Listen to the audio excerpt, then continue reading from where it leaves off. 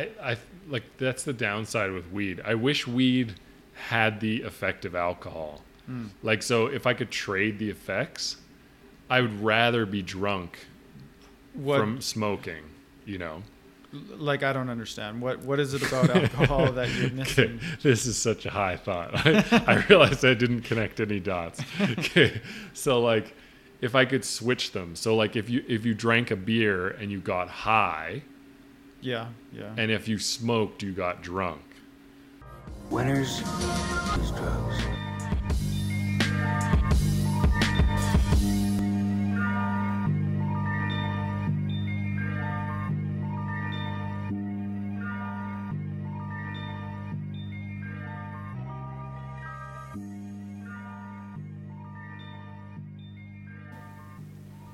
Thank you. I thought this week we could start with how you ruined weed for me, you son of a bitch. Cool. I'm into that one. You broke my cognitive dissonance Oh yeah. last week. So I was waiting because I mean, you know, I'm an impulsive person. So when I first smoked my first joint and it was not enjoyable, I wanted to text you immediately to be like, "Hey, fuckface, thanks for ruining one of the things I love more in most of my life." So yeah, something about our conversation, I can't remember if it was on the podcast or not, was about like, you know, you being like, "Oh, I wouldn't smoke it. It's not good for my health." Oh yeah.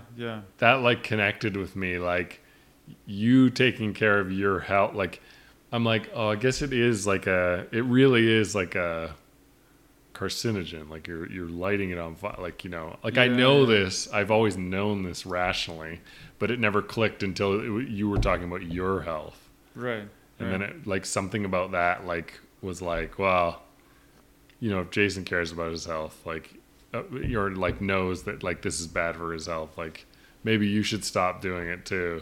And so anyways, it was not nearly as enjoyable smoking. Yeah, well, I'll say again, you got to try out the vape No, but I hate you so much now. Like my favorite thing was smoking, and now neither option is accessible to me without like but you knowingly said, destroying my body. There's no said cognitive that dissonance. like the reason why you like smoking weed is because it has that like punch you in the face effect, right? Yeah, but it's more about the ritual of roll. Like, you know how excited I was to buy coffee? Like, this is my first, like, home brewed coffee in, like, 6 months. Right. So, like, I was like, I'm so excited to have this in a joint. And, like, yeah. Yeah. And so, yeah, I sat out there this morning, smoked a whole joint. Perfect. And, like, yeah, I don't know. But it's perfect. But now I'm like, Yeah, I always forget. But like, I understand the ritual. It is great, and I remember missing it too. I always really like rolling joints. That's the thing. Yeah, I want to get. It's something tangible that you kind of have incentive to get better at. Right. And it's not that challenging. It's, you know. Yeah. Like, it's low stakes. Like, if you fuck up a joint, what do? You just pull a new paper, re-roll it. True. Although you have already kind of compressed the weed into like a log, right? Yeah, but so what? Like So what? Then you can put, what, you're going to be like, this was compressed weed. We better throw this out. Yeah, well, I'm just saying it's break. better when you get it on the first try. That's the best, right? Sure. Obviously. I don't think weed suffers from being lightly compressed after being grinded. True. You know, true. Like, it's kind of like, we've been ground for the last few minutes to get us in the state to pour us in the weed, like in the paper. Yeah. So why would light compression be like, well, the THC is breaking apart now? Well, because I always found, like, just to stick with my guns here, I always found that, like, when you would roll a joint and it wouldn't work and you got to redo it, you have this, like, kind of compressed log of weed that you got to break up. And then your hands are sticky, so you're getting kind of like a bit of residue. the residue on your fingers, and it maybe you haven't got it perfectly as consistent in the grind as it was prior, right? A lot of that sort of things. I mean, it's a very trivial gripe to make, but Yeah. that's something I remember. These are my favorite kind of like weird things to get into with people, like that you don't realize like your views are so different on something that really doesn't matter. Right, sure. Do you know what I mean? Like it's like you can hardcore argue. Why is it so fun? Why is it so fun to argue low stakes things? Yeah, that's because there's no core beliefs involved, right? That are going to challenge like what you see as your identity, right? Yeah. Like if we argue about movies, neither of us is going to take that personally. True. Right. Yeah. And why is it so fun to argue? Yeah, I don't know. It's kind of either you argue with people or I kind of see like there's like two default things. Either you're funny with friends or you're arguing with friends. Right. Totally. Yeah, like I'm not the kind of person. I see this a lot, and I never understood it, where people will say something in a group, and everyone else will just agree with them, be like, yes, that's true, or I'm totally that way as well, and I don't understand that because those kind of circumstances, like, why are we talking about this then? Yeah. If we both agree, let's move on to something else, right? Everybody agreeing can be one of the worst kind of outings or the best kind of outings. Like if you haven't had many of those group, like you feel like a normal person, then it can feel great. But as you said, like you need people that are going to offer the different perspective just to get. Yeah. Like I think there's two things that I like about having disagreements is one, it's a way to test my ideas, right? Mm-hmm. Because like, for example, the thing we were just talking about with re-rolling joints, it's like that idea never has been brought out into the world to see how well it flies, right? Yeah. It's just something I thought and I never challenged it myself, right? So having it brought out in a conversation, now I can actually think, how legitimate of a thought was that really, right? Yeah. And see how other people react to it. Yeah. And that sort of thing, right? That's what I like about it. I realized that most of my idea, like most of the things on that note, like most of the things that I think are insane, when I voice it to the world, people totally agree. And like I find like, oh no, you're not insane. Like most people have this common sense view of the world. Right. Like it is just this crazy like internet view that's like true, totally skewing shit. Like I think that's where the like between what. But what is that? Like I don't understand. Like how come the people that we meet in real life are so different than the perspectives we see online? Like those people have to be real people somewhere, don't they? Yeah, but time spent online. I don't think normal people really seek to spend hours and hours and hours writing comments. Like I think if you broke it down, because like they were saying how like 5% of the accounts of Twitter account for 85% of the tweets. Right. It's like those are either bots or people that are home a lot, like just tweeting constantly. Yeah. Like. It can't be. It's generally people that suffer from mental health, right? So it's like the people putting out negative shit online are usually people like recluse in their home. Yeah, well, I think it's also a case of there being like an incentive to put forth a more extreme viewpoint, right? Because if you're on Twitter, I don't use Twitter, so I'm not that familiar with that platform, but I imagine that it's the kind of the case where if you have just a run-of-the-mill common sense viewpoint, your tweet is not getting much traction. Yeah. Right? It's when you parrot this like super woke or even on the other side, the super right-wing viewpoints, those are the ones that are going to start to get retweeted and get you a place in that conversation, right? I think we talked about this last week, right? I don't know if we talked about this. Maybe. Anyways, yeah, I get what you're saying, but I think the people that are looking to get into the distraction of Twitter and get involved in these fights and whatever are people like I've realized everything is just kind of an addiction of its own. Like you're distracting from doing shit by getting involved in Twitter. You know what I mean? Yeah, The true. emotional fight of a Twitter fight. It's something you can engage in for as long as you want to and then stop, Yeah, that's true. It's kind of like, yeah.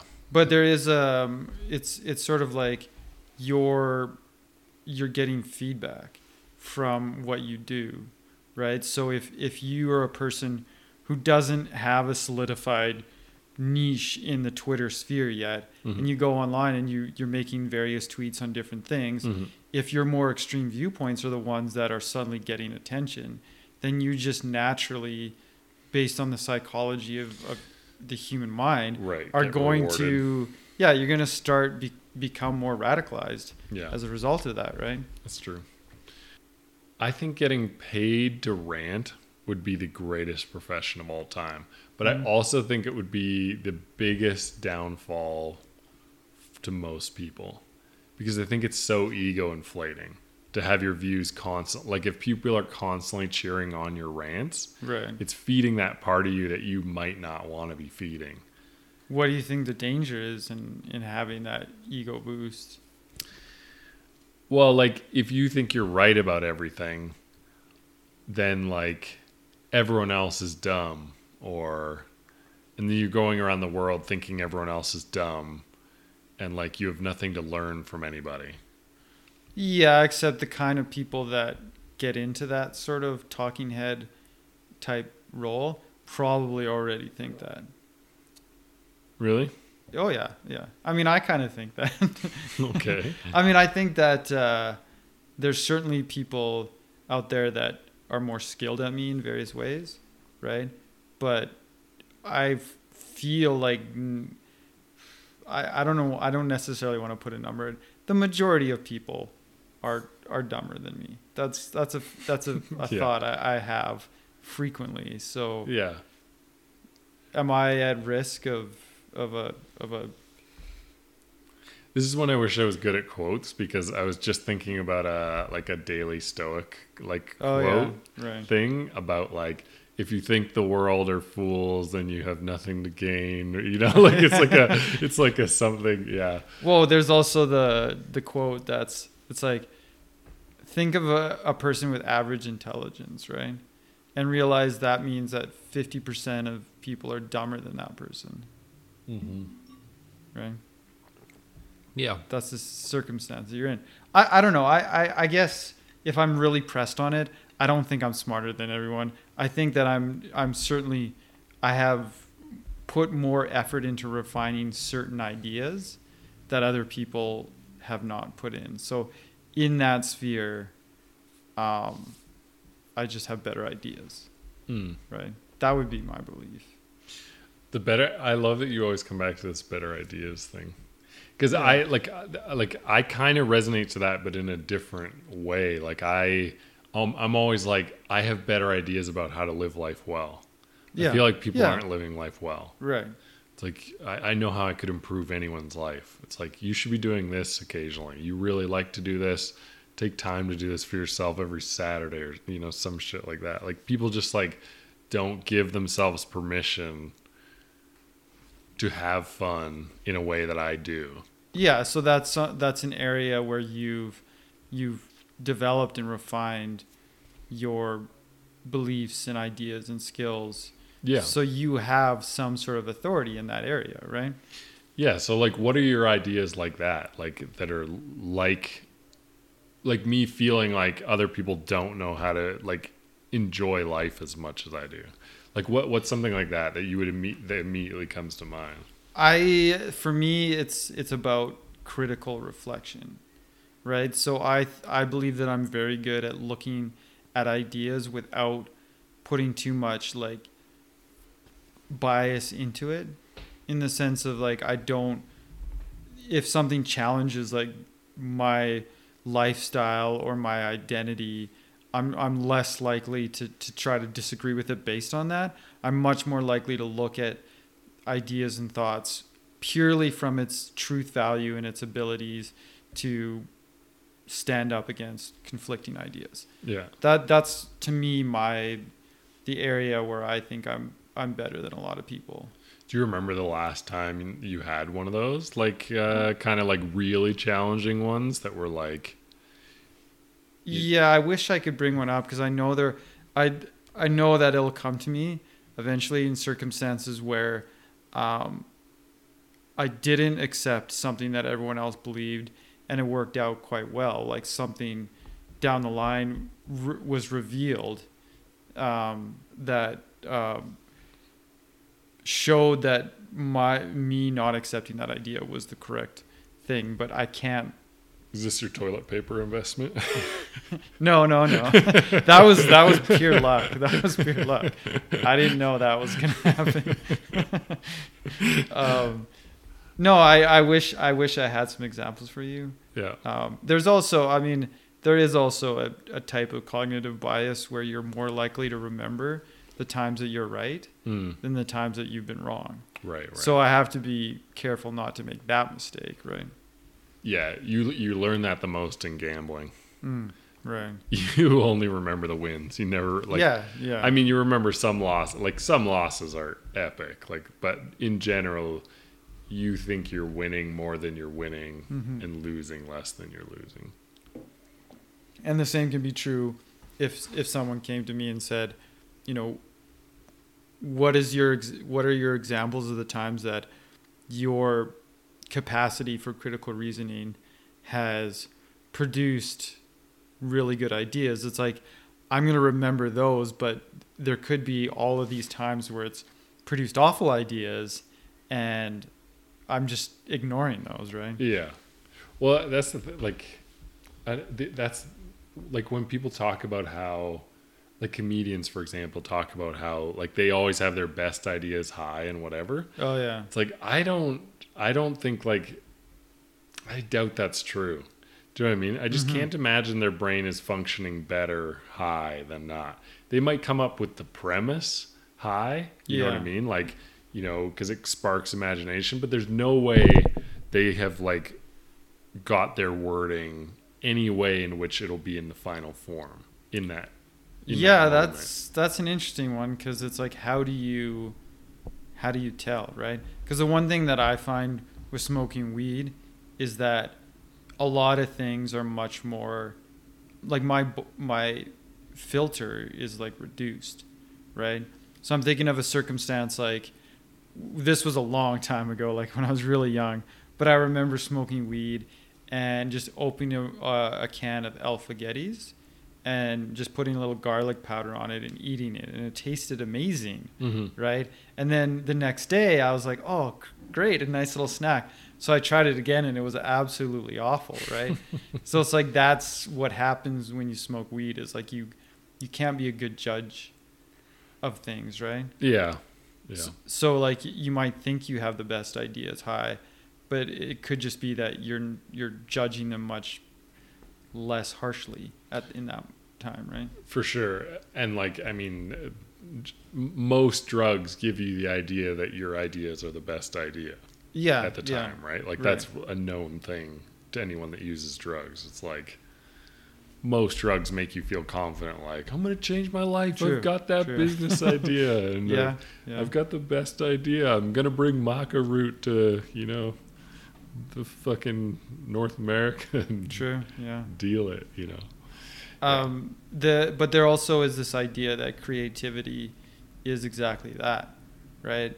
It's like, you know, some people are considered creative and some people would say they're not creative, right? And what's the difference between those people?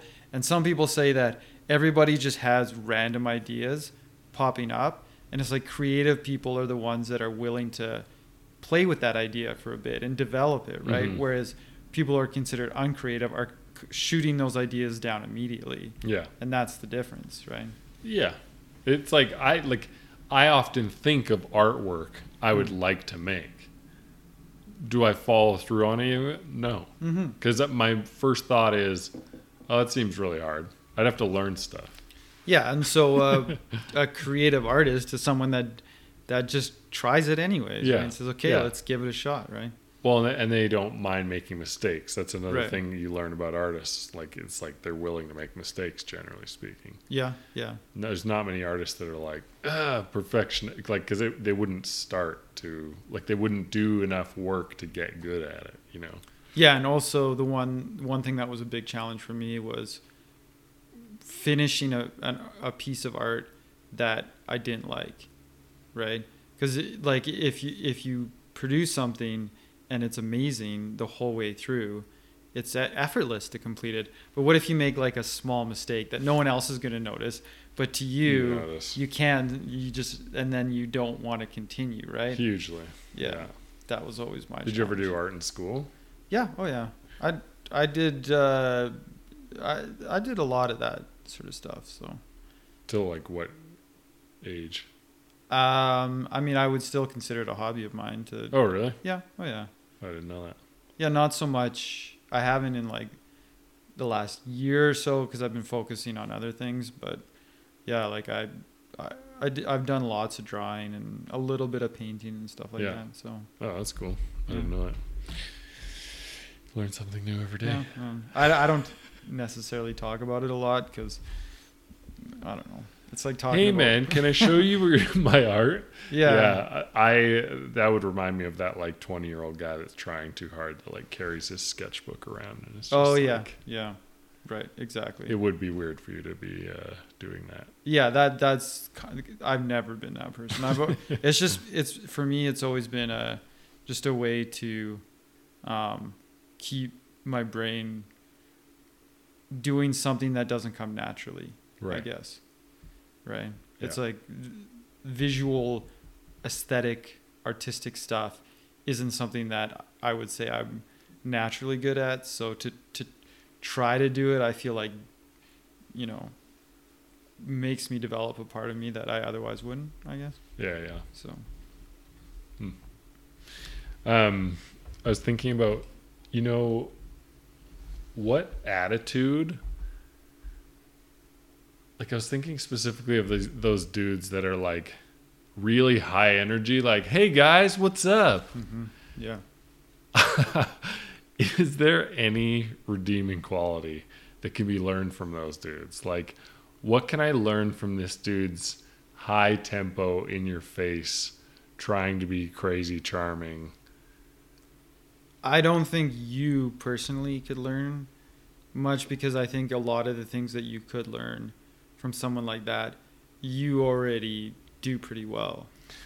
Oh my God, though, but like I don't get that. Like I relate to a dog in a lot of ways, but like those dudes seem really like attention, like they need to have everyone's attention on them. Do you know what I mean? Yeah. Like, so like if I go into a room, it's like I can have the attention on me. That's fine. I don't love it, right? But like a dude like that is looking for that every time he goes to every bar or every anything. Yeah, but I guess it's kind of like sports, right? What do you mean? Well, you watch people playing. I fucking love sports. I hate that I can't watch sports anymore. Anyways, continue. Well, we're gonna have to talk about why you can, but let me just finish this thought. So you're watching sports. You're watching these people play this game, right? That has there's no purpose. Like there's no stakes. Who wins, who loses. Society is going to continue on just as it is. Your life is going to continue on just as it is. Nothing matters about this game. Yeah. But you're looking at these people that have devoted their entire lives to being the best at this game to the absolute extreme. What's the value in that? I'm going to throw your own argument back in your face from a few weeks ago. That's the nihilist argument. It's like, why does anyone do any job? It's all pointless. Like whether or not you work for McDonald's for 40 years, right? Did you have an impact or did you just serve a bunch of people fucking hamburgers? But sports are particularly, in my mind, an abstract thing to You've care entertained about. Millions of people for years. Like there's not a lot of things that sell tickets, right? Like it's really hard to sell tickets to anything. Yeah. Yes. So you can say that it's entertaining, but you have to give me more than that. Like you have to tell me the precise. Would you not say it's a biological need to be entertained in life? Well, What's more what about valuable it? to humans than being entertained? Think about campfire shit. The guy with the guitar is the like, you know, Yes, I understand. What I'm saying is, what particularly about watching two groups of grown men chase after a ball, or women. It's 2021. right, or women chase after a ball, and what is specifically about that is entertaining? To a large portion of people, Yeah. seeing we were taught like the frivolous things to argue about, right? Mm-hmm. I can say I fucking hate this guy because he loves the color blue because he loves his team. Yeah. Okay. That's. Do you know fair. what I mean? Yeah. There's not many places in society I get to go around saying someone's a cunt for liking a certain club. Do you know what I mean? So you're saying it's pure tribalism? Absolutely. And here's the thing, to me it's healthy tribalism. So like the people that are not into sports, to me, take it to things like politics, which is why you see what's happening now. Right. Is like it's less forced on society. Like I feel like sports used to be really forced on society, right? Like if you were a guy that wasn't into sports, it's like, what are you, fucking gay? You know, like Right. Yeah. Yeah. and like now that we're going away from it, right? I feel like there's less and less people into sports. Yes, sports is always growing, but like it's not growing at the rate that like had it continued what it was in like the 70s, right? And so like So I think that's a very good point. I didn't think about that. I mean, I've thought about that in the past.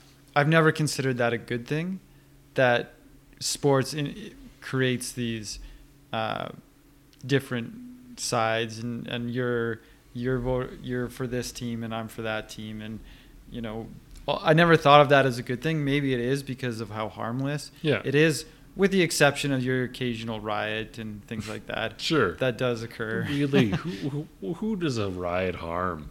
Everybody that's Small businesses. well, sure, but most people are choosing to participate in the riot. Yeah, well, As far as physical injury and stuff goes, that's where I thought you were headed with this. I agree with you about the small businesses. Those are the people that lose in a riot. yeah. But yeah, like sports in general, the idea that like it's the one time you can like scream like a maniac at a stranger. Yeah, yeah. Like there's all these like really like just these things that like you cannot do in society that we're all kind of repressing, right? Because we're all trying to live in a civil whatever. So, I guess the direction I was hoping to head on that was, sort of heard you touch before on sports in terms of it providing something of a narrative for you. Like, like I don't really understand that, but I think that's something you've talked about. Do you mean narrative for me personally? Yeah, yeah. Like because I remember things well about it? Well, I'm thinking more like this person's career. Yeah. Or something, right? Like they. Oh yeah, like enough, like it's meaningful enough that like I would get them tattooed on me. Yeah. Okay. No. No, I don't know. Maybe I'm. You're like, whoa! I can't believe you would get a sports star tattooed on you. That seems a bit extreme to me. Yeah. That's hilarious. It's almost certainly going to happen. So is that what you mean by like the narrative thing, like connecting really hard to certain players, like because it's like, you know, like I did watch for 20 some years now, right? It's something like that, like 2002 to 2003 was when I started. So, and so there's been like 3 players in that time that like blew my mind, that like for sure I would get tattooed on my. So what was it that, like, maybe give me an example of one and what? Like week in, week out, it's like the most insane shit you've ever seen in your life. Like it's just like I can't believe this dude is like, it's like impossible. Like it's lightning in a bottle shit. Like it's like these dudes are playing against other professionals and they're making them look like elementary kids, like, or like it's just like he shouldn't be able to do that. It's like computer game shit. Right. Like it's just like yeah. So you're seeing this display of skill that's inspiring to you in a sense, right? Well, yeah, and you've seen the sport played for your whole life, and so you're seeing it played in a way that you didn't even know was possible. So that's the thing. It's like someone unlocking, because like that's the thing about sports. It's like a game that has limitless possibilities. Like we would just dribble in the backyard trying to create tricks to burn people, right? It's like because there was no YouTube. Like kids must be fucking crazy now, like at burning each other. But like trying, like, just you don't have to be playing soccer to be learning. Do you know what I mean? You can be thinking in your head of all the possible shit. What if I try this? What if I try this? Right? And so it's like, yeah, sports is. Yeah. So that what you just said there would be what I would say is the value to be found in super extroverted, outgoing people. That was the direction I was trying. What do you to go mean? in. Well, you're seeing there's this world where someone is top of their game and they're displaying this refined skill in such a level in a world where all this possibility can occur, and you're seeing this person demands this amount of attention from the world. They've developed a skill set that allows them to get that from people, and it's kind of amazing to watch it happen, right? Yeah. In the same way that sports is, to see these people who are so great at this one particular skill, and to watch it unfold, right? Yeah. That's well, and it's also like just everybody's unique, right? So it's like, again, it's like you can see everything you need to know about a guy based on how he plays soccer. Do you know what I mean? Like you learn a lot about the person on how they play, and like there's just endless stories. Like I was telling you that I was going to talk to you about Jamie Vardy at one point, because this guy is like, he defies all odds. Like he's 36 years old, I think now. That's probably, I always add 2 years. He's probably like 32. But he's like ancient for a striker, right? Oh, yeah. But he relies totally on speed, and so usually with a guy that is over 30, it's like you go downhill. But this guy's like the absolute rat king. Like he's this scrawny little white dude who drinks a Red Bull before the game. Like it's like he smokes, he talks about, like, he's just like not your prototypical like athlete in 2021. Like he's a guy that like doesn't take care of himself, but like he fucking destroys people. Like he's so good. Like he just scores all the time. And like I can't remember why we're talking about Vardy. Well, I mean, to me that is where sports are at their best, is when you can see, because it's like you're finding the patterns, right? You're seeing this person who has certain characteristics, and they're able to succeed at this very fishbowl like circumstance. And it's like it makes you feel like, can I apply that in my life, in the things that I do? Like, I'm not necessarily having to perform at that level, but if this person can, maybe I can at 36 drink a Red Bull and smoke cigarettes and still compete with people half my age or something, right? But it's that's why I was sharing it. I forgot, it was back to the narrative was of like Vardy's life. So like the way England works is there's like 4 tiers, and so like you get relegated or promoted up and down this whole league, right? And so he basically took his team from the 4th league to the Premier League, right? And so like most people, what happens in soccer is like if you're the top goal scorer of a shitty team, like a promoted team, the top teams come poach your striker basically. Right. Because it's like, oh, sweet, striker showed up and this guy scores prem goals, so we should fucking buy him. And they offer these low teams whatever, and they can't afford to keep him because it's so much money. Mm-hmm. But Vardy has always stayed at this club. He's always had the opportunity to go to all these top clubs, and he's one of these rare people that's like, nah, fuck you guys. Like I like fuck the establishment. I don't. And like this again, it's so to his nature. He loves being an underdog. Like with fans not being there right now, it's criminal because this is like the last few years of his career, and he is the taunt king. Like he sets off like riots in the stands and stuff because of his celebrations and stuff. Just like silent, like going. His favorite thing is to go to away stadiums and score, right? And just silence the fans, running around shushing them and shit like this. It's like, yeah, I like that narrative is what propels me to want to watch sports because it's like I wish I was that dude, right? Like it's like that. I love playing the heel as well. Like there's no better feeling than upsetting 40,000 people. Like that's a dream of mine.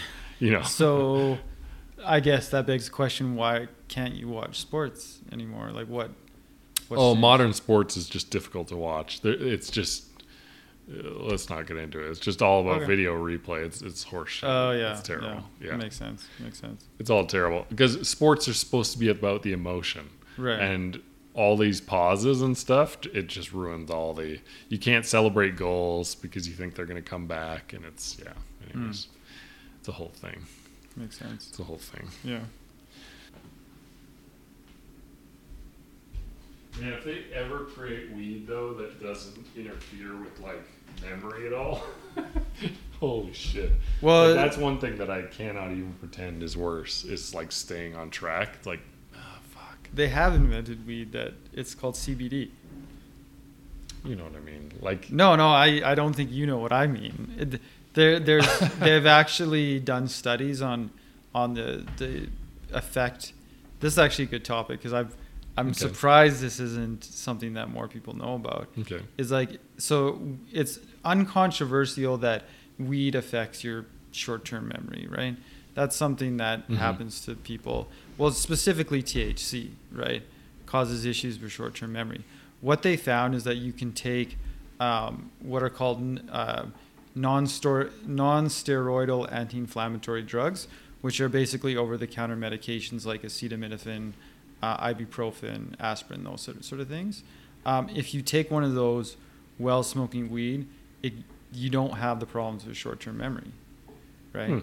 The problem with non-steroidal anti-inflammatory drugs is they're not good to take regularly. Because terrible for your liver and stomach. Yeah, your liver and stomach are exactly. But the reason why they work is because they're anti-inflammatory mechanisms, right? CBD has the same anti-inflammatory mechanism, and if you forgive the medical term, but co-administer THC and CBD together at a certain ratio, you don't have the problems with short-term memory. Interesting. Yeah. And like most people have been trying to breed CBD out of strains, right? Right. I did smoke. What did I smoke last week? It was like 22% CBD, 8% THC, or something like that. Yeah. God, those are disappointing. Yeah. So unfortunately, that is the stuff that's gonna keep your short-term memory intact. I mean, obviously the problems with short-term memory are temporary. They're not. It's not lasting effects, right? So whatever, but I like that's the downside with weed. I wish weed had the effect of alcohol. Like, so if I could trade the effects, I would rather be drunk from smoking, Like, I don't understand. What is it about alcohol that you're missing? Okay. This is such a high thought. I realized I didn't connect any dots. Okay.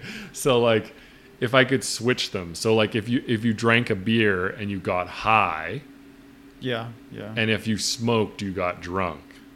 That would be my preferred. I don't understand why on earth you would want that.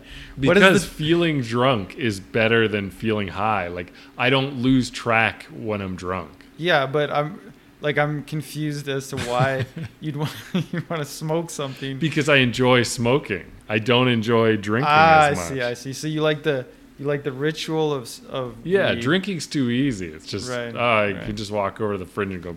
And it's like, that's why I've never really been like I always figured if alcohol had more of a ritual, I'd be like an alcoholic rather than a guy that's into weed. It's just not that appealing. Yeah, except alcohol has the most ritual of any drug, right?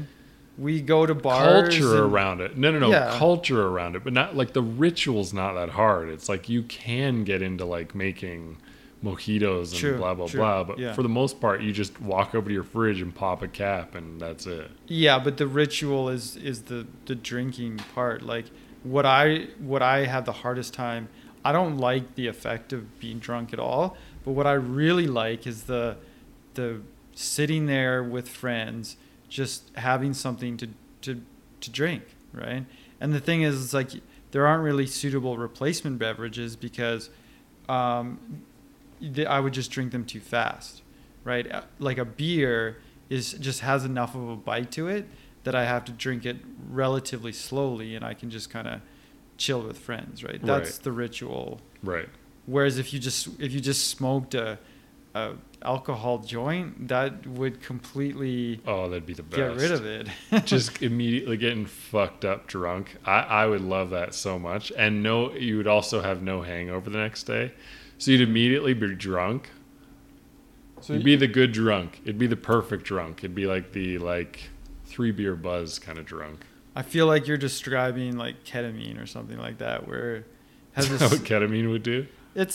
I wouldn't say it's. I don't know. For me, it feels a lot like being drunk. We really do end up talking about drugs on this podcast a lot. I mean, we really did nail the topic. Yeah, I think a lot of people would probably disagree with me on this. I really don't like ketamine, but I found it to have a similar effect to feeling drunk to me. Why did you not like it? Because I don't like that effect. Like, I don't like being drunk either. I find it's a very numbing, dulling type of effect where I'm like. But is that ketamine I've only heard of ketamine from them doing like clinical trials in India for like major depression and stuff like that. Right. And so like people talk about it like feeling womb-like and stuff. So I'm surprised like you didn't. No, I didn't feel that at all. It felt more drunk. Yeah, like it felt like just a sloppy kind of drunk kind of feeling. I'm sure people would disagree with me on this, but I have heard people talk about there's a synthetic drug that's similar to ketamine called MXE, which I think is nearly impossible to get nowadays because it's really hard to make. But for a while there, it was accessible, and I remember having conversations with people who sort of asked the question, could any drug replace alcohol in a social setting? And it was people considered MXE to be that candidate drug to say, like, if we could just legalize all drugs, would any one of the modern substances that are used recreationally, could any of them take the place of alcohol? And MXE, I guess, I've never tried it, but has that possibility. But that's interesting because like I would replace the smoking to get drunk versus the drinking, but no, I wouldn't take a pill versus not drinking. Do you know what I mean? Yeah. So with ketamine and MXE, it's more of a intranasally snorting type drug. Okay. So I don't know how you feel about those, but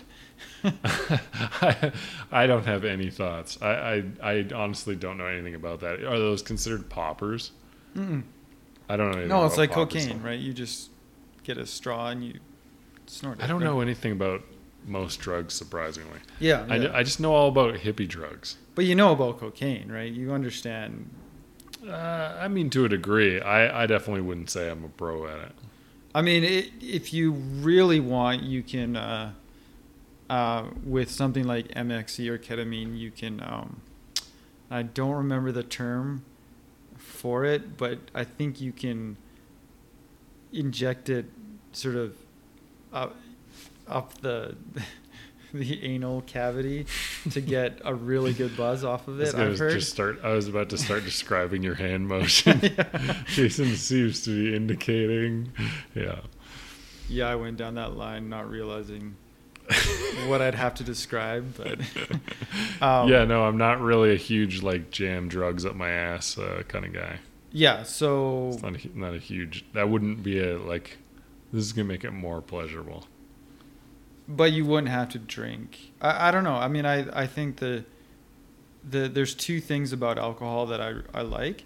One is the ritual of having something just to interact with in a social setting, mm-hmm. right? Like you just get to, you don't always have to be talking. You could just be nursing a beer or, yeah, that I really like. And the other thing I like about alcohol is the way that it comes on slowly, right? Alcohol? Yeah. I don't know. Well, like, so not if you're an anxious drinker. True, but the thing is, it's like you can moderate the effect by how much you're drinking, right? But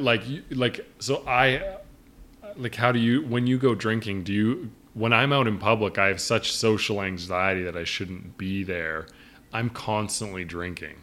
Like it's like I'm constantly picking up my glass. Yeah, true. Even though I'm trying to in my head say, slow down, you're going to get drunk. It's like, you got to be doing something. You can't just be sitting here. You're not allowed to just sit here. Right. Right. And so it's like, yeah, this whole.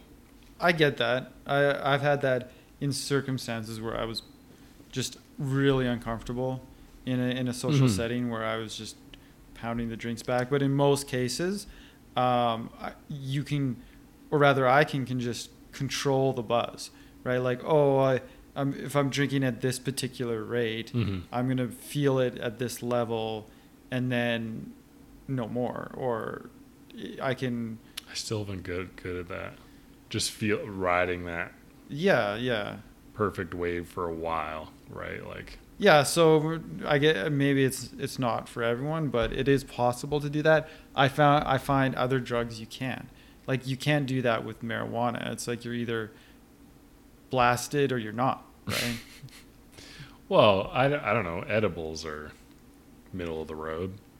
I find with edibles, it's like I find it's just like you eat an edible and it's just like nothing, and you're like, oh shit, I'm really high. At one point, you just realize that you're completely stoned. That's how edibles work for me. Yeah, it is just a moment of like, oh, I'm more fucked up than I thought.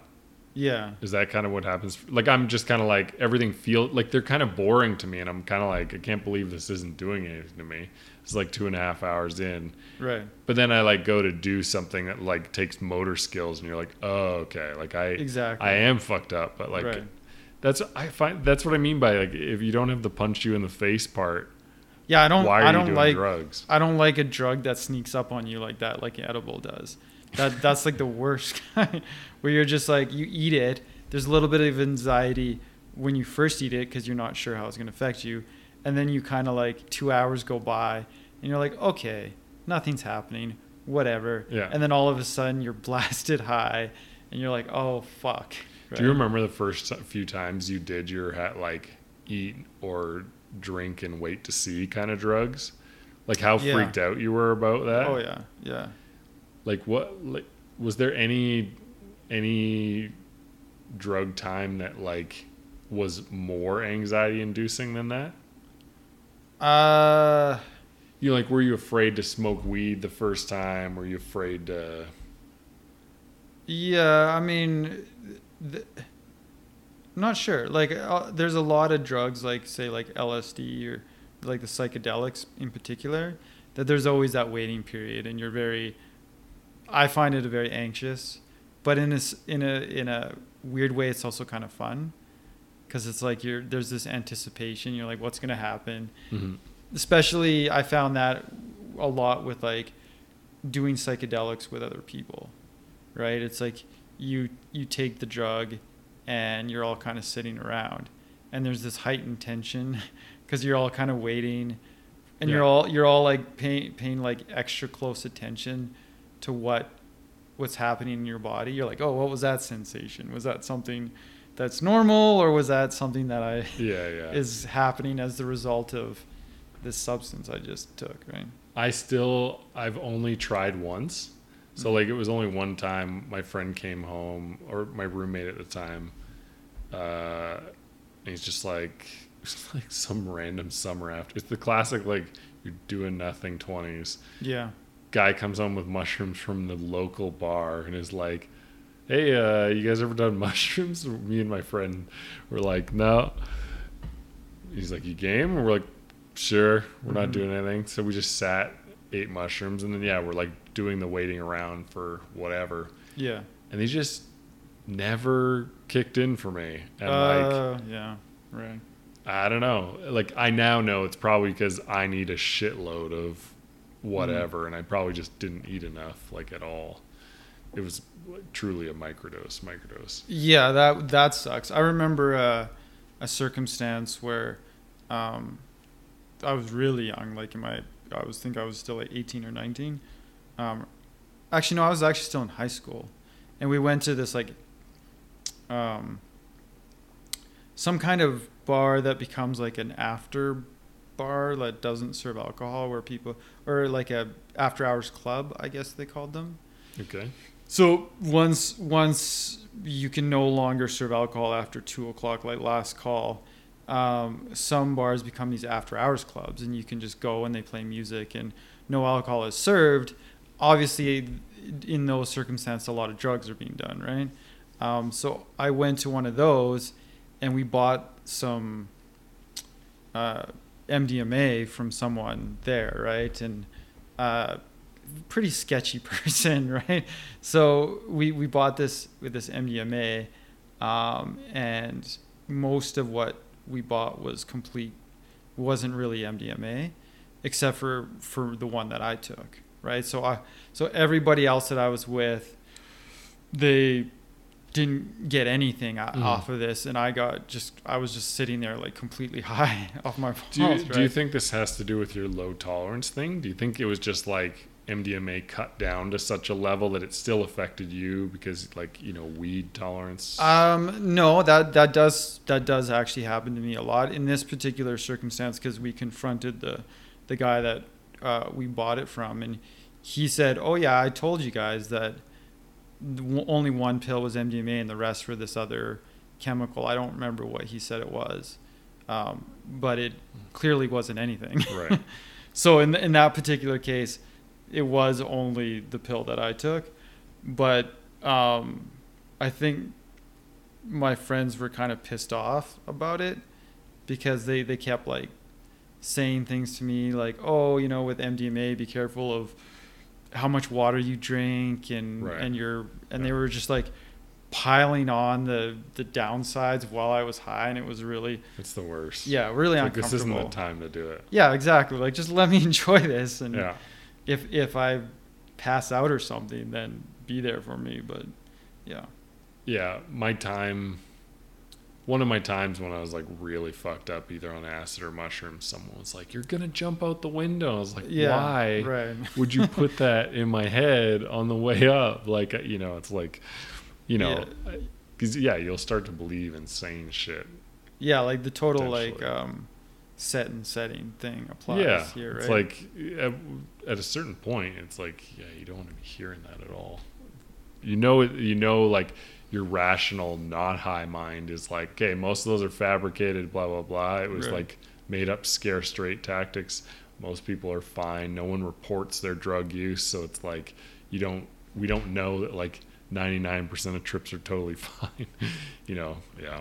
Yeah. And on the flip side, I've been in a circumstance where doing LSD with friends, and we had someone who, he just couldn't handle LSD. It was like, his brain wasn't made for it or something. So Mhm. he was completely sober, and we were all doing LSD. And like halfway through the trip, he just all of a sudden said, "Hey, everyone, I want you all to know everything's going to be okay," right? He just said that randomly, and it was like so perfect for me at that moment. I was like, "Oh, that is exactly what I needed to hear at this." That point is in not time, how right? I would have reacted to that. I'd be like, "Where's his weapon? And is he Oh, going to really? kill us right now?" No, I mean, he was a Everything's gonna be trusted okay, friend. guys. Everything's gonna be okay. As he slowly plunges a knife into my neck. Yeah. Like- Well, I mean, he was a trusted friend, so I wasn't thinking that. Maybe I should have been. I don't know. I don't know. I like for me, there's like if people are on drugs, there's a different context to sayings. You know, like it's like I don't trust people when they're on drugs because it's So, altered. like, if you're in a circumstance where you have a trip sitter, like, let's say you're doing a psychedelic and you have someone there who's Mhm. just there to see you through the experience, how do you want them to act? I've considered it a lot doing that. I never thought I needed it, but the last time I've done anything was the 8.5 grams time, and so I'm a little terrified now about Right. doing it alone again. So that's not true. I shouldn't. Drugs really don't intimidate me that much. It's more like I'd prefer not to do 8.5 grams again unless I'm doing a guided meditation. Yeah. Because it got pretty insane at points. And so, like, I can't remember what the point of this was.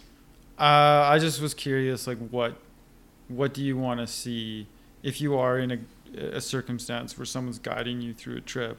Like, what do you want them to provide for you? Like, what are the safety nets, or things like that they're Just physical safety, I think. Mm. Like, just that's the only thing that my mind ever panics about is physical safety. Just that something will happen and I won't be able to respond to it. Yeah, like you've told me before that you wanted someone who could physically restrain you if you. Yeah, like I wouldn't want someone that's like 4'9" trip sitting me. Yeah, that's Like interesting. I'm gonna shrug you off. But what is I guess for me, like, I don't feel like I'm not in any danger of acting out in a physical way that I need someone to restrain me, right? Well, that's the thing 8.5 grams of mushrooms will tell you. It taught me that my body starts to spasm and does get physically out of control. Like I was genuinely worried a lot about just like spasming and elbowing my ex-girlfriend in the face who I had to call over. Yeah. Like to yeah. help me out. It was ludicrous. Like I was like, oh, I have totally done the classic thing of underestimating mushrooms because my first time on 4.5 went so well, right? And I was so in control. And so, yeah, 8.5 taught me that your body can be, or your mind can be affected so much that it starts to physically. Yeah, I've never done 8.5, so that's crazy to me. Like I was just like whipping knees and elbows, like just it was crazy. I was like, this is nothing about this is connected to what I'm trying to actually do. So you don't feel like you could have been talked down from that kind of thing, like?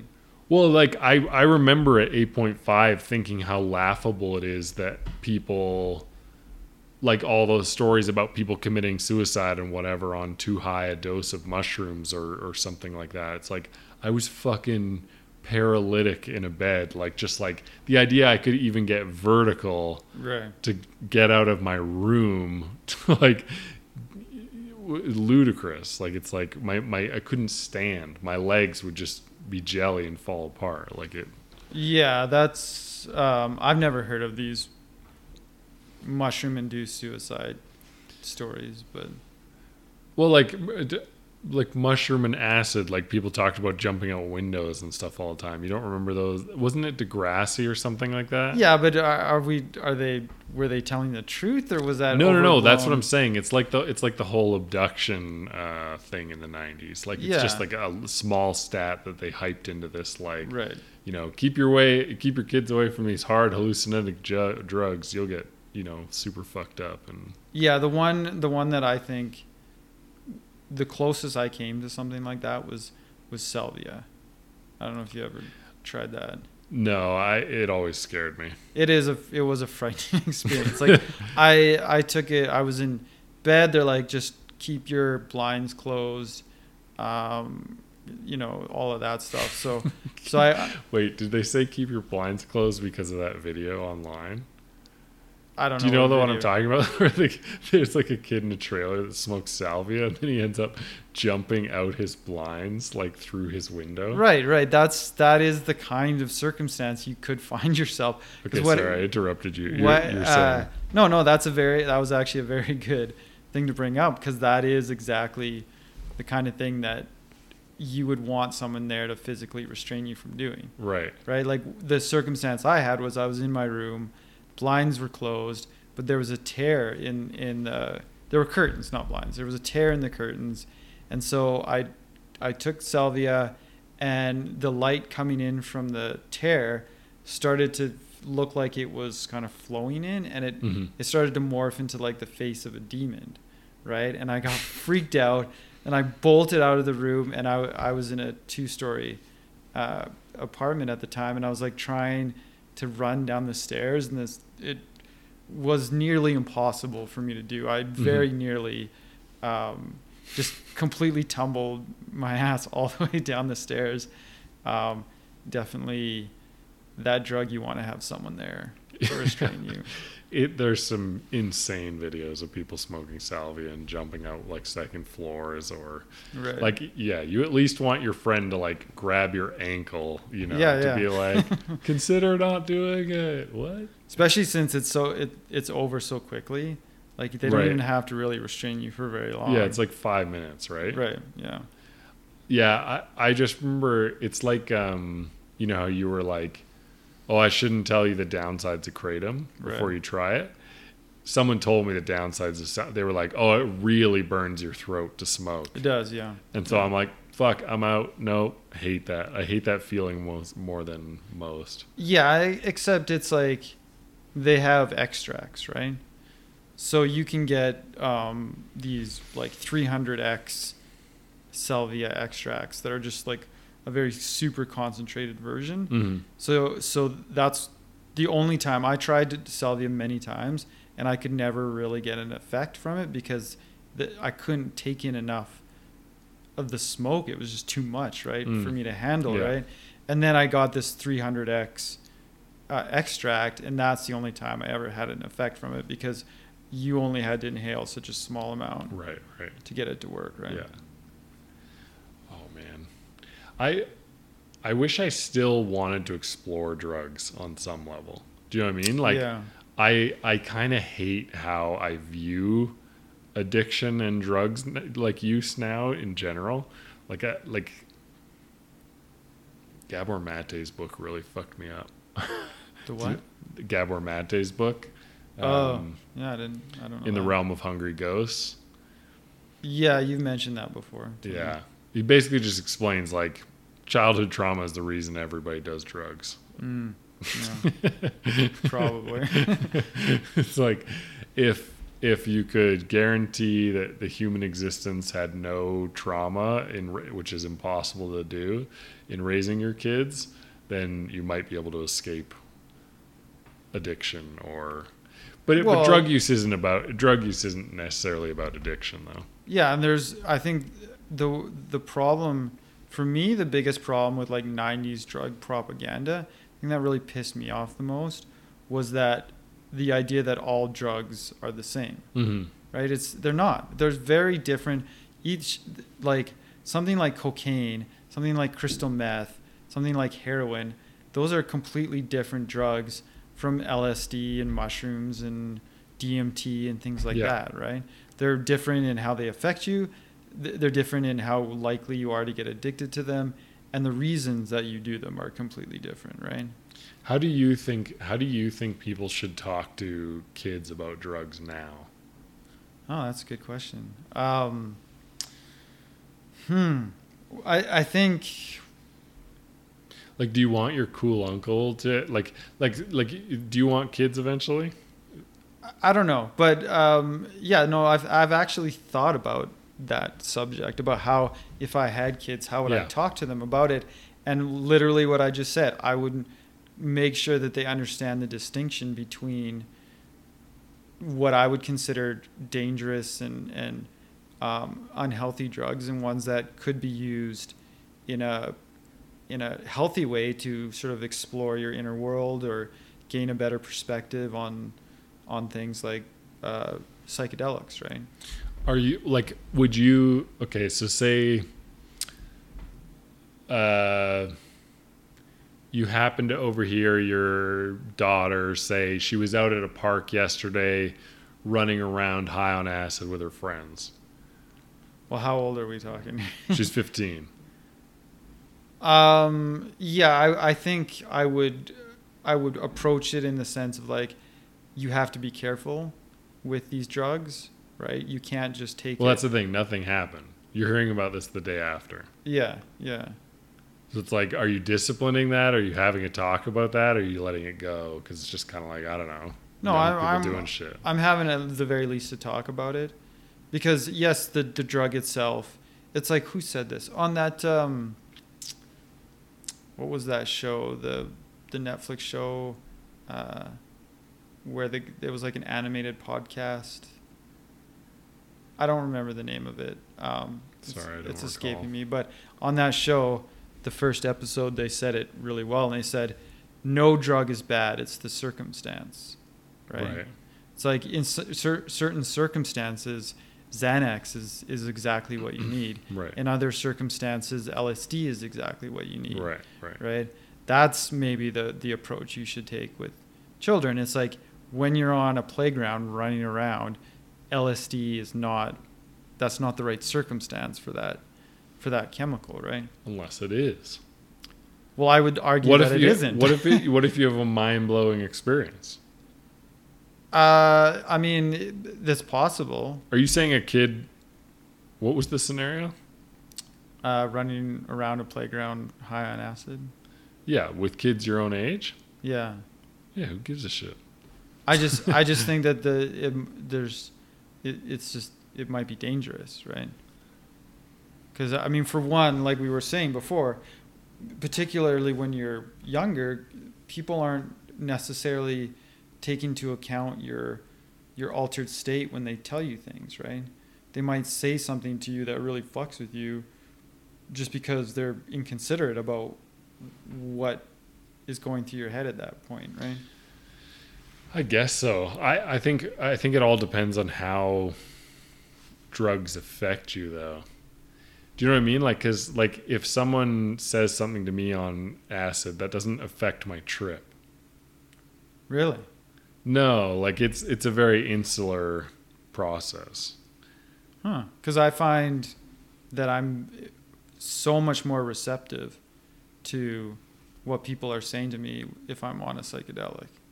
Like, that's the time when you can actually get into my subconscious if you want to and say something that's going to fuck with me for like the next 2 months or something, right? Whereas for me, it's like it breaks down an anxiety wall where I would normally not say anything because I don't want the conflict.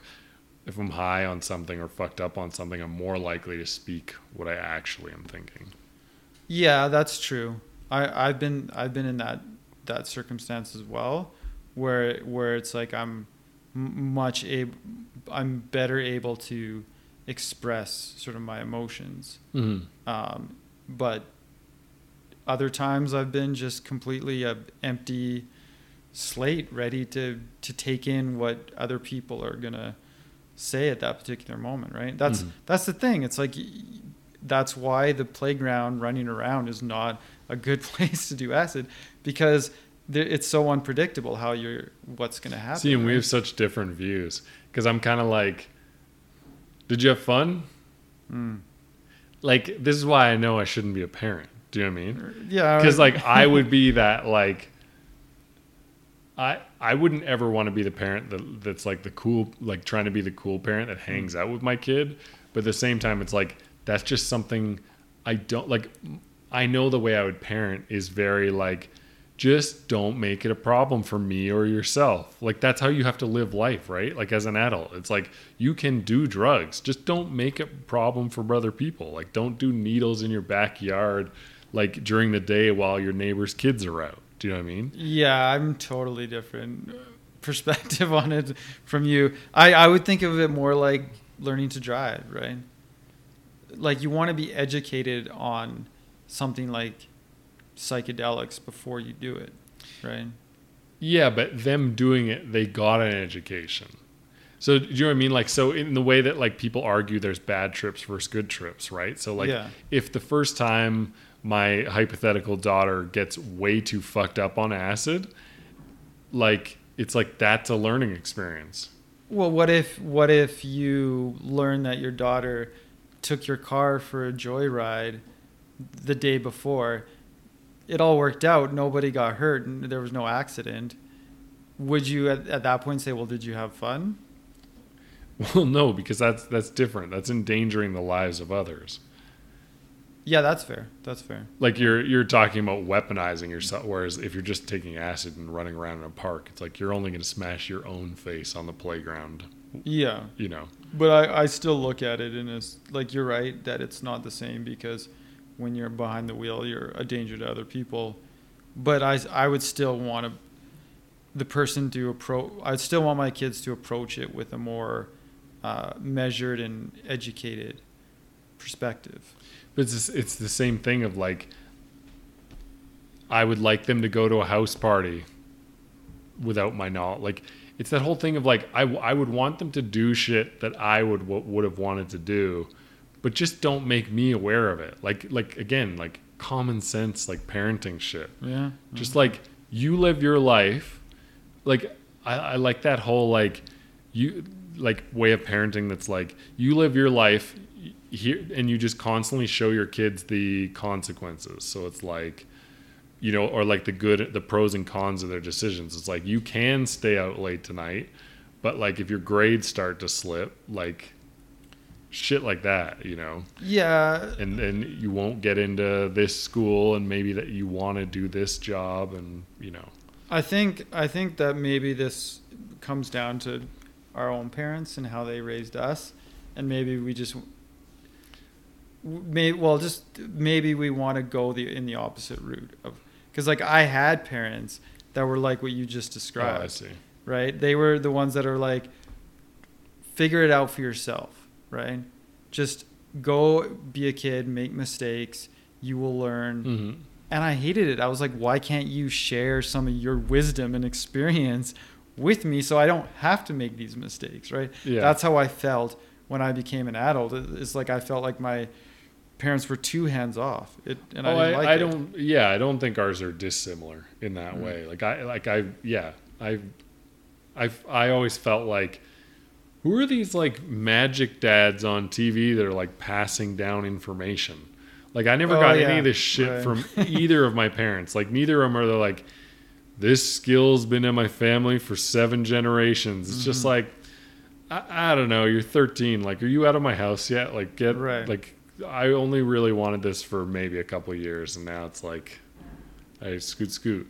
Like, there's that thing of like, I feel like now people are more aware of who wants to be a parent and not. Yeah. But like, a lot of the parents that had like our generation are just kind of like, they readily admit like, I probably wouldn't today have kids given.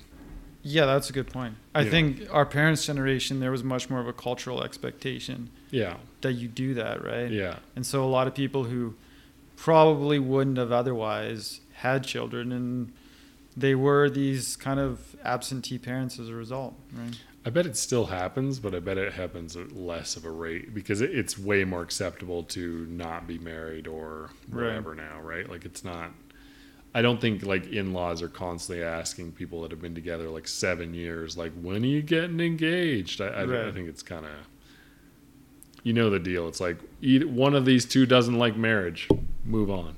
Yeah, totally. Yeah.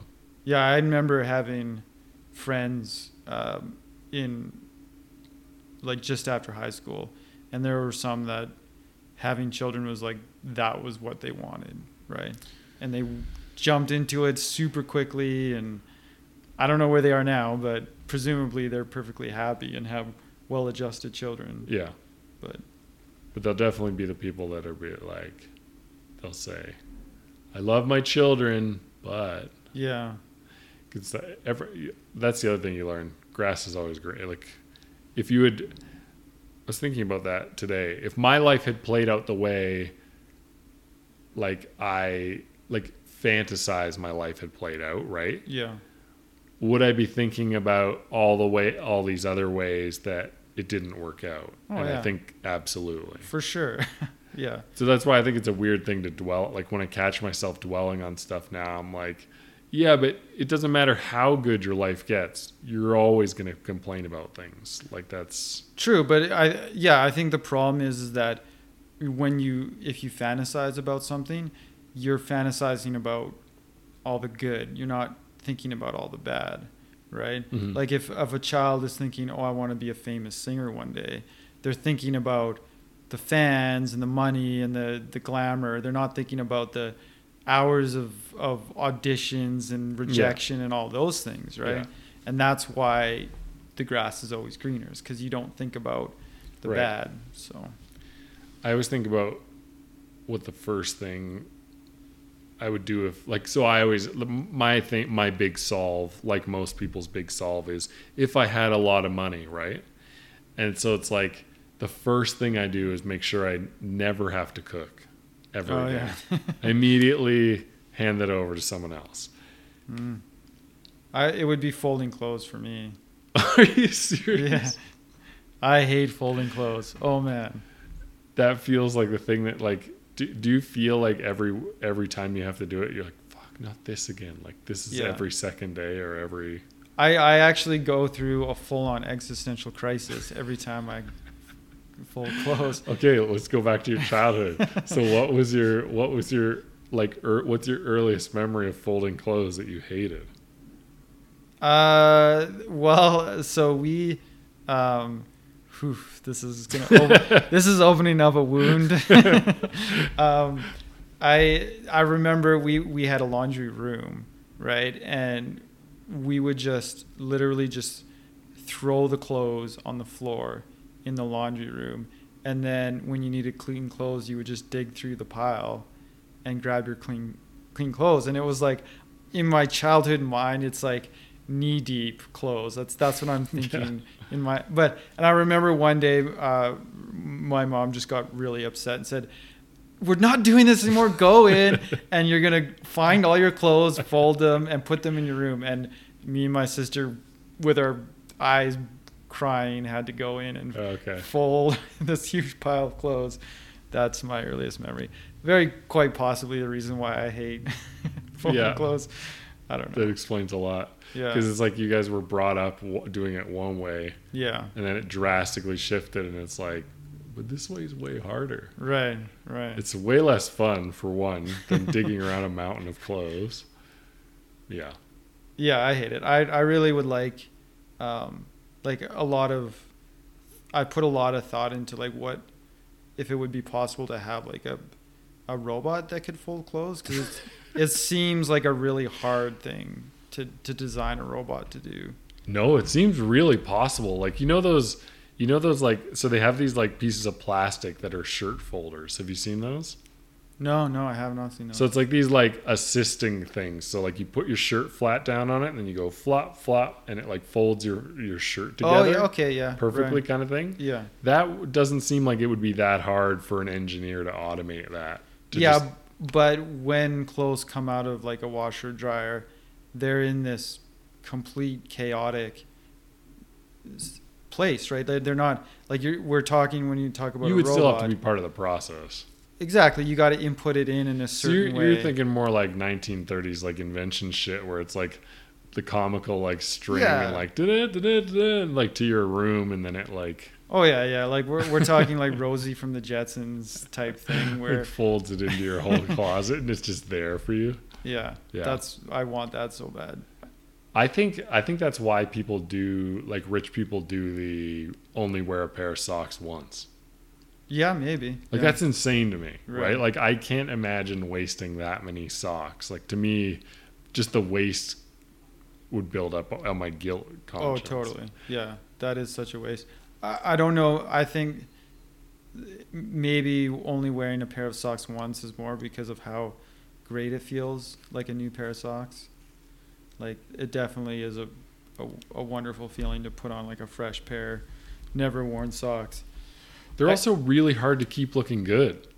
True. Yeah. Like nobody has figured out the sock game in the sense of like you can't get a black pair of socks that's not going to have little fucking lint True. things, right? Yeah. And you're also not going to get a pair of dress socks that doesn't easily start fading like Mhm. at different spots, right? Yeah.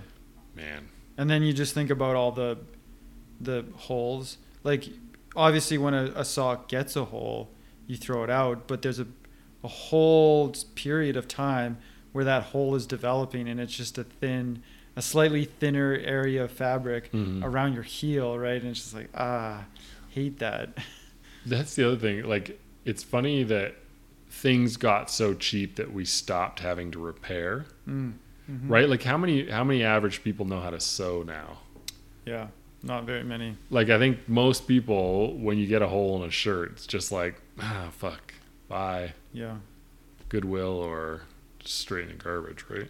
totally. That's how I am. I don't even understand how you could repair a hole in a shirt. Like, there's gonna be a stitch there, right? Yeah, I'm always like, doesn't it pull the fabric together? Yeah, and exactly. And people are like, nah, it just works. It's like, how? I don't see how it could. I still disagree with that. Yeah. Like maybe you could repurpose the fabric for something else, like washcloths, or you could use it to patch something. Yeah. But I don't see me stitching up a hole in a shirt like a t-shirt and then wearing it more. Yeah. But like you would think that like say shirts start costing $400. Yeah. I think a lot more people will be like, okay, the new cool style is to have patches on your shirt. Yeah. Oh yeah. Right? Like, totally. Like some kind of new thing would develop because like people would not be as readily chucking shit out, right? Yeah, I mean, I wish that was how things were. I wish we built stuff with easily repairing it and keeping it in use for a long time, right? Like that would, like, you know, the whole smartphones and all of that just piss me off so much when your battery dies and it's like you can't even just pop it open and replace the battery. Oh, okay. Tell me if this is one. I think this is one.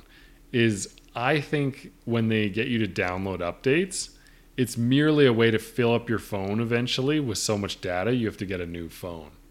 Right, yeah. That's Like, one. Every Android phone I've used, after like 3 years, it's just like the system updates is as large as the thing now. Yeah, right. And it's like, boy, that's awfully convenient. I have to buy a new thing every 3 years.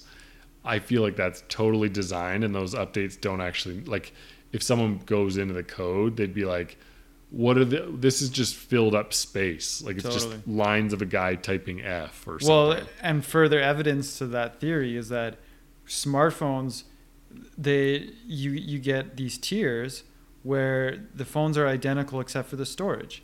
It's like the entry level phone will have like 32 gigabytes, which is a bullshit amount of storage for a phone to have in 2021. And then the high level is the 250 gigabytes, which costs way more, right? Yeah. And it's like I can go to Staples and get a thumb drive or an SD card that has that same amount. It's not costing me an extra $200. You're absolutely ripping us It's off. just the fact right? you jammed it in a phone. Yeah, and then they won't include an SD card reader, so you're stuck with the storage level that you have, and then they do what you just said and Designed, what's that called? Designed planned obsolescence, right? planned obsolescence. Yeah.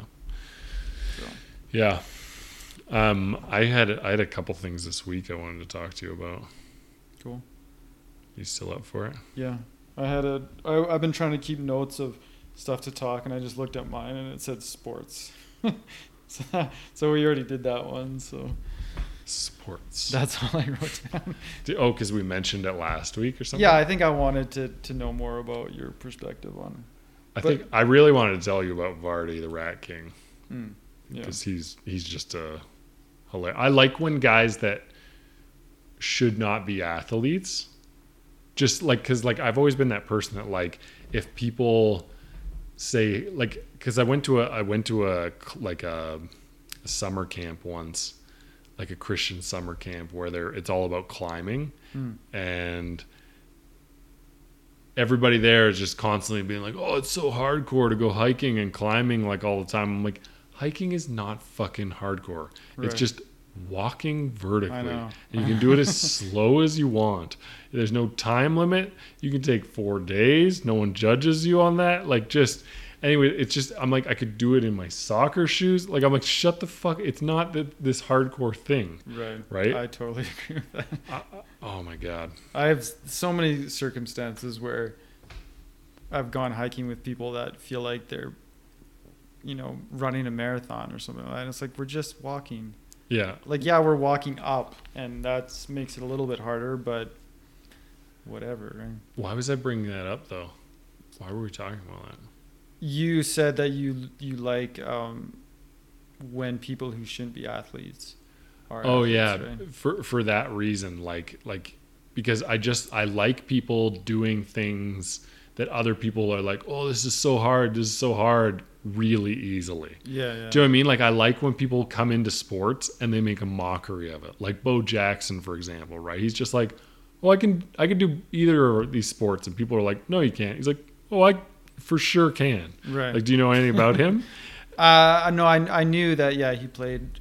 Was it baseball and football? Football, yeah. and like just comically destroyed at both. Like, it was just like, oh, he's ludicrous. Like, and like people like that, or people like there's this guy named Marshawn Lynch who like famously just like munches on Skittles all the time when he was being a running back, right? He's known as like this giant kid, right? And it's just like people like that. It's hard for these established like white guys in the booth to be like, this is such a disciplined sport. It takes all these, these highly trained. It's like, well, this guy's eating fucking Skittles and like popping 7-Up. Like, yes, it's a highly tuned talent, whatever ability, but you don't have to be like, it's like. But the thing is, still humans can still do this. You know what I mean? But isn't those examples showing you that it's not such a highly skilled thing, right? Like, there's a lot of genetic advantages that people get, right? Mm-hmm. But once you got the physicality down, is there that much skill in? Well, that's my point. Is like just them highly focusing on like, this kind of athlete would never put that kind of garbage in his body, and all that. Yeah. Like, and like these kind of dudes just buck that narrative. It's like, there's like a dude eating like a hot dog on the side. Like, there's a famous clip of a guy just like jamming a hot dog down his mouth, which is like totally against like NFL policy, right? To be like eating at halftime.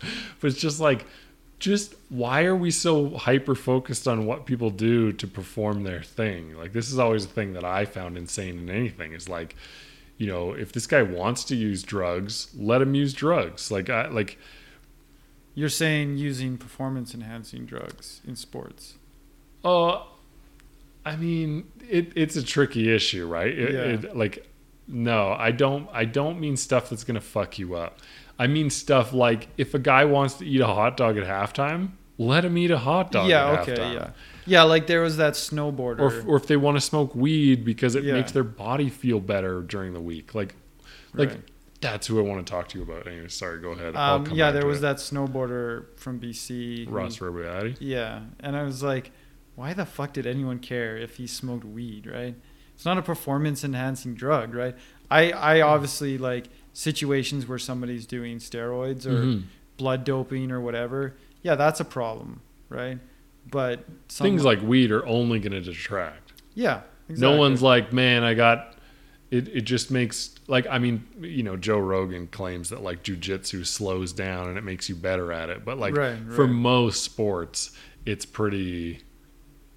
I don't think it's enhancing. No, to I have delayed agree, reaction time. There's not many sports that reward delayed reaction time.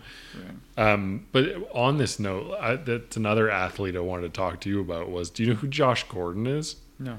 This is the kind of story that's like going to piss off future like people in 2040. So like he's this guy that came into the NFL and just fucking destroyed. Like as a 21-year-old, like he just caught everything, was impossible to cover. You knew every play it was going to this guy, unstoppable, but the dude could not stop smoking weed. So he got busted for smoking weed because the NFL's policy is so low. Like it's like nanogram amounts. Like it's like if you're fucking smoking CBD, I'm sure it shows up as like something. And so like anyways, he had 2 or 3 of these violations. And so on his second violation, they banned him for a whole year during one of the times I owned him in fantasy. This is how I know so much about him and why I'm so pissed about this guy. Because, like, he basically... So the dude loves weed.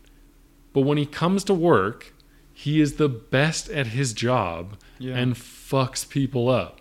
So what's the problem here? Right. Like, weed is not... And so, like, in 20 years, people are going to look back and like, oh, remember when we banned Josh Gordon from the league, like because he finally got banned from the league because it was the third strike kind of thing. And it's just like, so you banned a guy that set records that have been there for hundreds of years because he smoked weed. Yeah, that's bullshit. that's like you know, saying that like if a guy drinks a beer now, like, you know what I mean, like or even worse, it's like someone like Alan Turing, who was this like mastermind codebreaker mathematician guy for the UK. I can't remember when, World War I or II, and he was gay, and they kicked him out because he was gay, right? Ostracized him. And nowadays we're like, holy shit, that was a fucking bullshit move on the part of the UK government, right? Yeah, that's the kind of thing that's going to be looked on like that, right? Yeah, well, it is amazing how many things end up being that way, like these short-sighted, like, you know, like I think maybe it was the Joe Rogan podcast. I don't really listen to it anymore, as I said, but like he was talking about how basically Japanese engineers were forced after the war, like because of the peace treaty signed with Japan or whatever, like they were basically like, you're not allowed to build rockets and nukes and blah, blah, blah. And so all those rocket engineers and shit started designing cars, which is why they started kicking the shit out of the U.S. and whatever, because like all those super brain people are now working in the auto industry rather than designing military weapons, right? Like, yeah, that's cool. Yeah. That's an interesting story. I like the idea of like, yeah, if you repurposed where people are working currently, like, what are we missing out on? Like, what fields would be actually really good at other fields? Like, are firefighters amazing teachers? Should we figure that out? Right. Well, I just want there to be, I don't want to lose any human potential, right? Like, I want our society to make sure that everyone who has the innate talent gets the kind of nurturing and development that they need to be awesome at whatever that is that they can be awesome at, right? Like, it pisses me off to hear that sort of stuff where someone, because of just where they were born or the kind of their skin color or orientation, or because they swear too much or whatever, causes them to lose out on this, and we as society lose out on the benefit as well. That really bothers me. Right? I feel like the internet's probably helped a lot of that, right? Like, because, you know, like Gary in Akron, Ohio now can actually have someone look over his screenplays in theory. You know what I mean? Like, totally. And there's a way to get noticed. You could say you're still submitting random stuff, whatever, but it's like, that's one way to go about it. But if you get a big enough attention of anything online, people start to pay attention, right? Yeah, where the thing that I think a lot of people don't consider is like the kind of advancement, scientific advancement, and that sort of thing that will be possible once the developing world becomes on par with the developed world, right? Like in terms of schooling and infrastructure and that sort of thing, right? Like there's billions of people living on this planet that are growing up in these subsistence agricultural societies that could, possibly make great contributions, right? Mm-hmm. And I think that's going to start to happen in the next decades and stuff. Except that the system is set up to keep those countries down. Yeah, well, that's what we should definitely work on if that's the case, right? Yeah. Because, I mean, we could have cured cancer by now for all we know if we had all the brilliant minds on this planet Yeah. working on something. It doesn't have to all be the same thing, but we're just missing out, Yeah. right? A lot. I was just, when you were saying the developed and developing world, in one of the books I was reading recently, he was like, that those are outdated terms. We don't say What's developing, or first world, third world. What's the new? I don't know. I quit the book. I fucking hated the book, so I don't remember. But yeah, like I knew that third world and first world were no longer valid terms, but what is it now? well, because what is develop? I think his argument was like developed and developing. What is what is that? What's the line? What does that mean?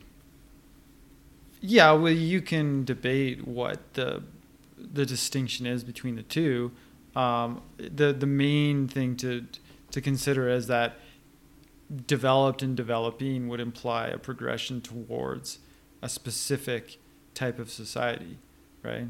So you're looking at developed countries as the industrialized countries with like capitalist institutions and democracy and those kind of things. So developing implies that every country should be like that, right? And I personally agree that they should be. So right. I'm cool with that term, right? Okay. I honestly, I don't know enough about it to argue the point either way. Yeah, like I'm sure there's some wiggle room in how you set up an economy or a government, but by and large, there's certain things that we've done in the Western world that are really good ideas, like the rule of law and things like that. So